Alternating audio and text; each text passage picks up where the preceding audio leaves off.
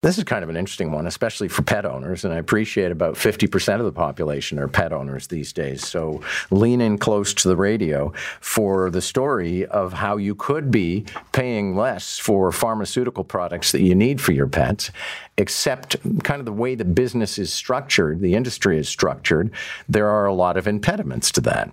Toronto pharmacist Wendy Chui joins us. Wendy is the founder of Pets Drug Mart. Nice to have you. Good morning.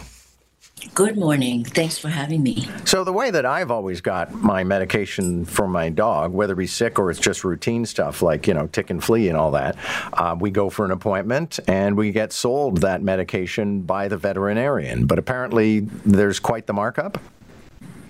That's what we found, and I was a pet owner years ago, first time, and I had personal experience. And so by the time I got my first pharmacy, had the opportunity to get into compounding for a lot of vets and getting to know more pet owners, I got into dispensing vet brands that are only available to the vets, and so they're mostly sold in the clinic.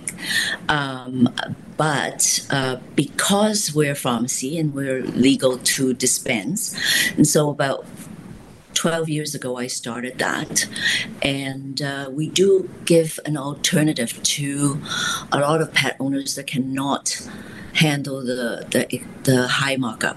So we're about 40% lower when we were doing comparison earlier this year, when we had to discuss this issue regarding supplies with the federal government at the Competition Bureau.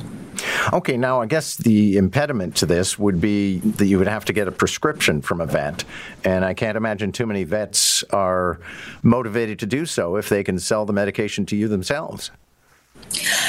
That's true, and the College of Veterinarian in Ontario, at least, had acknowledged that in their own regulations that this is a conflict of interest for their members, so they have to be careful. But that was never addressed, and so they don't have incentive to give prescription. But also, on the other hand, the college has a contradictory type of regulation in saying that their members are obligated to write a prescription if the customer is educated enough to ask, and that prescription has to be provided. They can charge for it.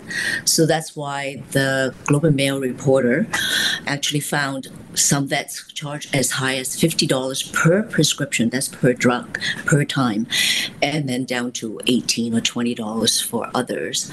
And so there are a lot of customers that really don't know if there's alternatives. They do have to suffer, and the pet suffers. And do you actually have like brick and mortar pharmacies for pets, or you make prescriptions for humans and then you can cook them up for pets if they need them? Exactly. I have a human pharmacy. It's in North Toronto on Avenue Road.